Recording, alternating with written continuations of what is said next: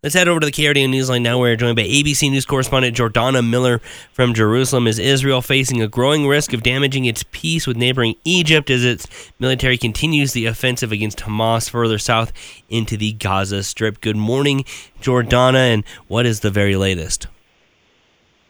Well, tensions certainly running high with Egypt as Israel makes it clear now that one of its military aims is to take the Gaza side of the border between Egypt and Gaza.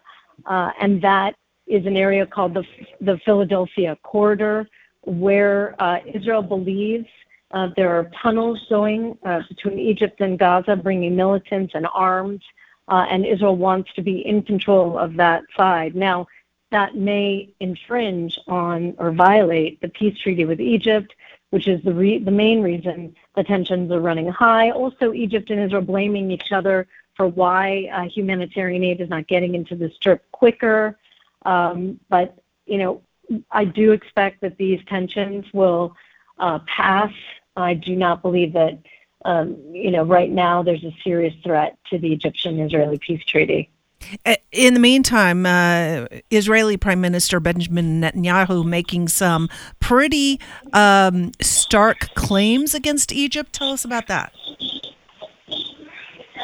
Well, Netanyahu, has always had very tense ties with Arab regional leaders, primarily because he does not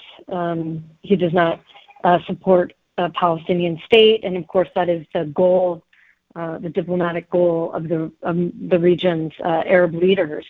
So again, Israel and the Egyptian leader, they're exchanging the blame game for aid getting into the Gaza Strip, not when it's not happening fast enough.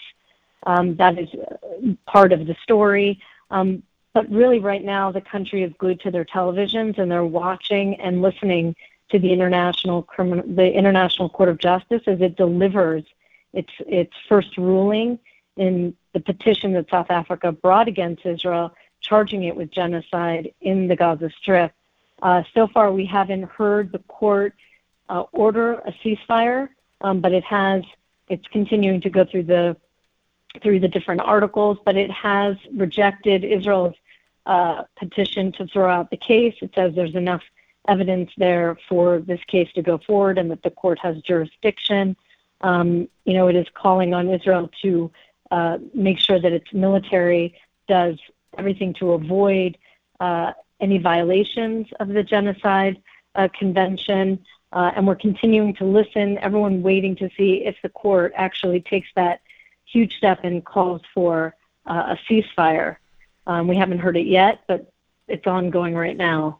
Yeah, and kind of with that playing out in the background, we also know really, the hardline stance, if you will, that Benjamin Netanyahu has taken. Is there a chance that even if the ruling does come down that he would continue on, or is that something that he would really be bound to abide by?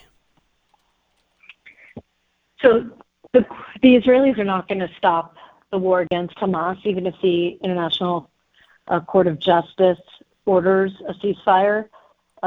The court may be legally binding, but it cannot enforce that. The ruling would then go to the UN Security Council, where the UN could lay down and impose sanctions on Israel.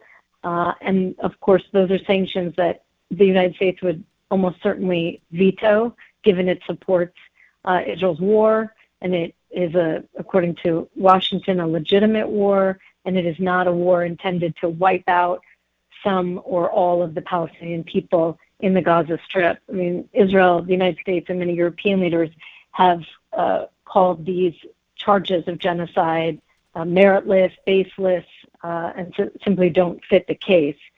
So in the worst case scenario, this will go to the UN, and likely the U.S. would veto it. But it could cause some problems for Israel's partners in Europe who are part of this court, who might say, listen, we're not going to supply you with this or that, parts for weapons or anything else that would support the war effort because of this ruling. So there's still some vulnerabilities that Israel has in this case.